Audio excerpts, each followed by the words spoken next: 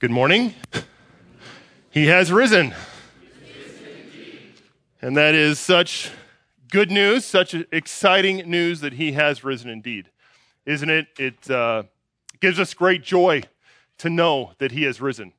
And we sing about the cross, and rightly we should. And it's a very somber thing in many ways to sing about the cross, knowing the pain, the agony when Christ took our sins upon himself. And yet, how somber that is and how serious that is contrasted with the joy, the glory, the rejoicing we have because of the resurrection. And I just so much like Jubilant Sykes. Hopefully you were there in an earlier service today to hear him sing. And that song, which I will not even attempt to sing any part of it. You do not have to flee. I will not try to sing it, but just, it causes me to tremble. And that's repeated over and over again, very somber. And at the end, I feel like shouting glory, and he, shouts it out. And that is the contrast. That is the sadness of the cross and the somberness of it, and yet the joy of the resurrection.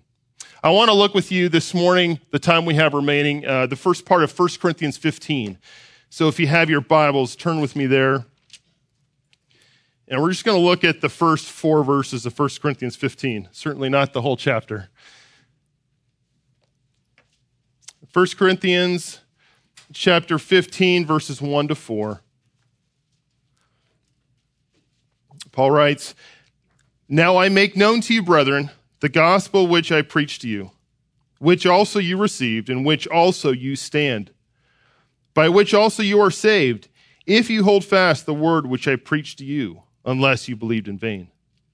For I delivered to you as of first importance what I also received, that Christ died for our sins, according to the Scriptures, and that he was buried, and that he was raised on the third day, according to the Scriptures." Let's pray one more time before we look at this passage. Father, help us understand your word and understand the importance and the joy of the resurrection. Lord, we pray that the truth of the resurrection, that which we already believe, we already know, would impress upon our hearts and change our lives each and every day, God, that we might honor you. We ask this in the name of our risen Savior, Jesus Christ. Amen. Well, I'm sure you're familiar with the book of 1 Corinthians. We've been able to hear from it. Carlos has been preaching some from 1 Corinthians. And this church was a piece of work. They had their problems, without question. And you know this, that one of the things that we've been hearing about are the factions within the church. They were saying, I'm of Apollos, I'm of Paul. So we had factions within the church. There was worldliness, sexual immorality in the church was a problem. Later, Paul has to address the issue of Christian liberty and not eating meat to idols, because there were arguments over that. And then there were issues of spiritual gifts, of people wanting to be getting recognition for themselves and doing spiritual gifts. All problems in the church.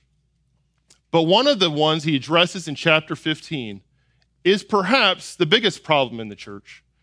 And he addresses it, takes the whole chapter to talk about the resurrection.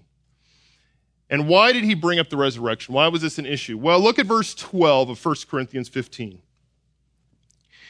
In verse 12, he says, "Now if Christ is preached that he has been raised from the dead, how do some among you say there is no resurrection of the dead?" There were some of those in the church saying there was no resurrection of the dead. Now, they weren't talking about Christ's resurrection of the dead. They believed that. As I'm sure most, if not all of you, believe in Christ's resurrection from the dead. But they didn't believe that their bodies would be resurrected one day. And so Paul recognized this is a big problem. They need to understand this life is not the end, that there is something after this life. We will be resurrected. And so what does he do? How does he address this issue? Well, the first thing he does in the first 11 verses is to go back and remind them of what they already believe. And they already believe and already know Jesus Christ has risen from the dead. So he takes these first 11 verses and walks through proofs of Jesus Christ rising from the dead. Now, these aren't proofs as you would think I can prove to a non-Christian. And I just give them these proofs here in 1 Corinthians 15, and now they'll believe. These are proofs for the believer, reminders for the believer. It's kind of like if you had geometry in high school, when you did proofs. You know the answer you're wanting to get. You just had to do a proof. You had to get there, show the steps. Being the nerd I was, I enjoyed proofs. In ninth grade, I had geometry. My friends and I enjoyed them so much, we were called the proof masters. It's a proud day in my life, I'm sure. My mom was very proud of me. It was a fun year that year. We put Ronald Reagan pictures all over our books, too, and big fans of Ronald. But anyway, I digress. This is a proof. This is showing, he's reminding believers, look, these are reasons we know Jesus Christ rose from the dead. And so if we had time, we'd look at 4 reasons. The first being your faith proves the resurrection in the first couple verses. Second, the scripture proves Christ's resurrection, verses 3 and 4. Eyewitnesses prove Christ's resurrection, verses 5 to 7. And then Paul's own transformation proves Christ's resurrection. We're just going to look at the first 2 this morning. Both your faith proves Christ's resurrection and scripture proves Christ's resurrection. First of all, look again at verses 1 and 2. Now I make known to you, brethren, the gospel which I preached to you, which also you received, in which also you stand, by which also you were saved, if you hold fast the word which I preached to you, unless you believed in vain. Paul says, I make known to you, and there's a tone of rebuke. He's saying, I'm reminding you of something you know, but I have to remind you of this. I'm reminding you of the gospel which I preached to you. He had preached the gospel to them. They had received it. They were truly saved. And they currently stand in the gospel. So these are believers. And he says, brethren. Clearly, he sees them as believers. So he's not speaking to them as non-Christians, but he's saying, look, I preached this to you, and you believed it, and you stand in it now. Unless you never believed it. He says in the second part of verse 2 there, if you hold fast, unless you believed in vain. He doesn't really believe that they're unbelievers, but he's saying, this is true, and I know it's true. You wouldn't be saved if you weren't. And this is one way we know the resurrection is true, because it has changed our lives. This is how we are still saved, because Christ rose from the dead. If Christ had not rose from the dead, we would not be standing in the truth. We would not be standing in the gospel. And hopefully you can look at your own life, what God has done in your own life. And you could say, yeah, I know it's true, because God's changed me. He's taken me from a life of loving sin, of loving myself, seeking myself. And now I love him, and I see things differently. On Friday, just a couple days ago, we went to my in-laws, my sister's sister and father, and my nephew was there, and his wife, Jacob and Charity. And I got to spend some time talking with them. And recently, God has gotten a hold of their lives. And they are understanding the gospel in a better way than they had before. And the way Charity said was, I feel like blinders were taken off my eyes. And I see the sin in the world, and I don't want any part of it. And there she can say, and Jacob can say, I've changed. I know this is true because God has changed my life. And that is a truth. That is one reason we know the gospel is true, because it has changed us. And we can rejoice in that. You sit here today, and if you have experienced change in your life, it's because Christ has risen from the dead. It's not because of anything you've done. Christ has conquered sin and conquered death, and now you are different. And that's one reason Paul reminds them how we know Christ has risen, our changed lives. But he gives another one in verses 3 and 4. And he says, I delivered to you as of first importance what I also received, that Christ died for our sins according to the Scriptures, and that he was buried, and then he was raised on the third day, according to the Scriptures. So secondly, Scripture proves Christ's resurrection. Paul reminds them of the truth that he had preached to them. So he says in the first couple verses, the gospel which you've received.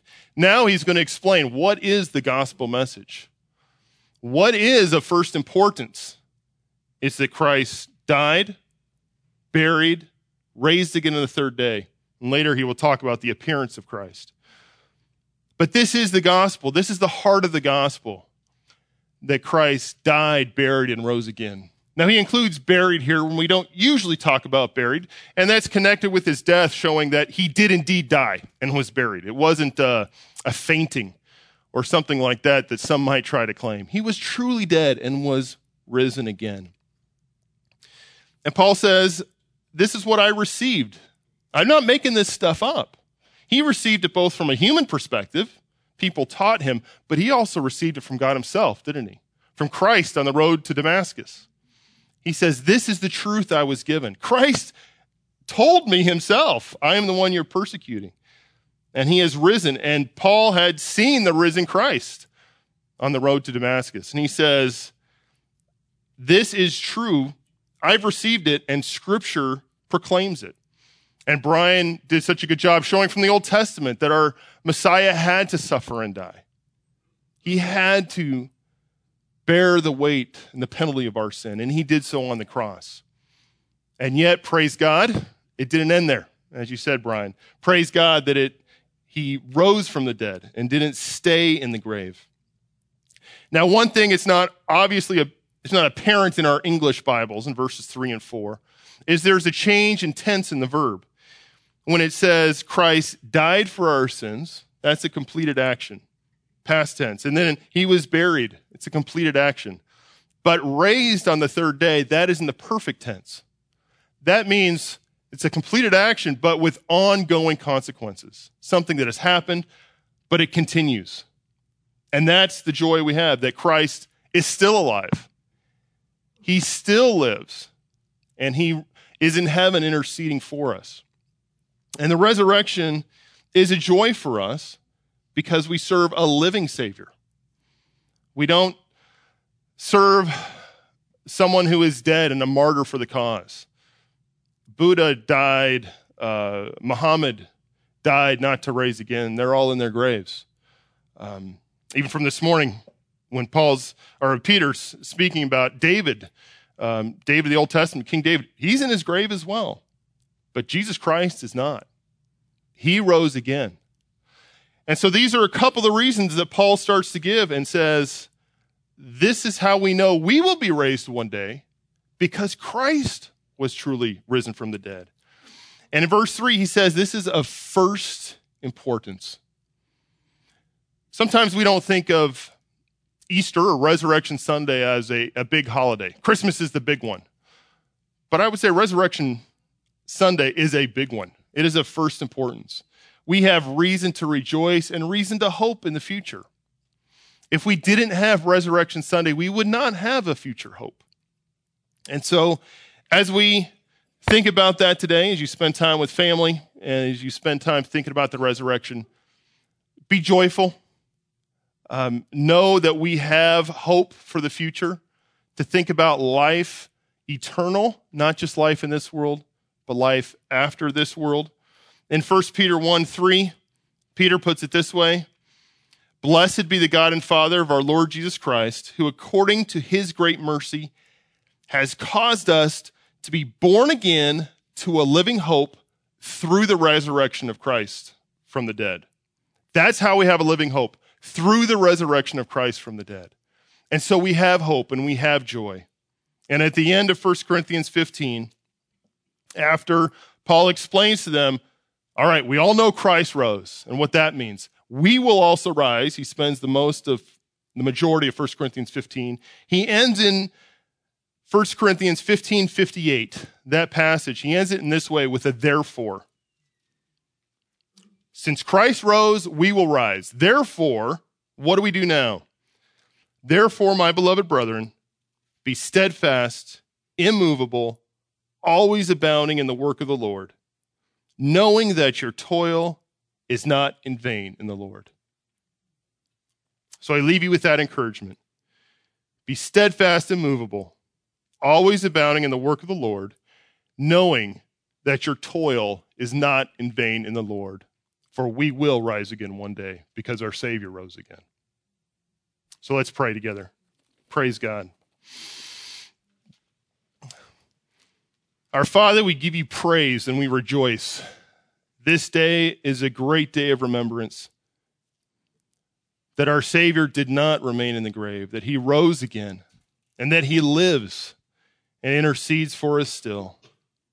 And we thank you that his resurrection means one day we too will rise, that our faith is not in vain, but we can work hard to proclaim you, to live for you, knowing that we will be with you and rewarded together with you one day in heaven. We give you praise in the name of our risen Savior, Jesus Christ. Amen.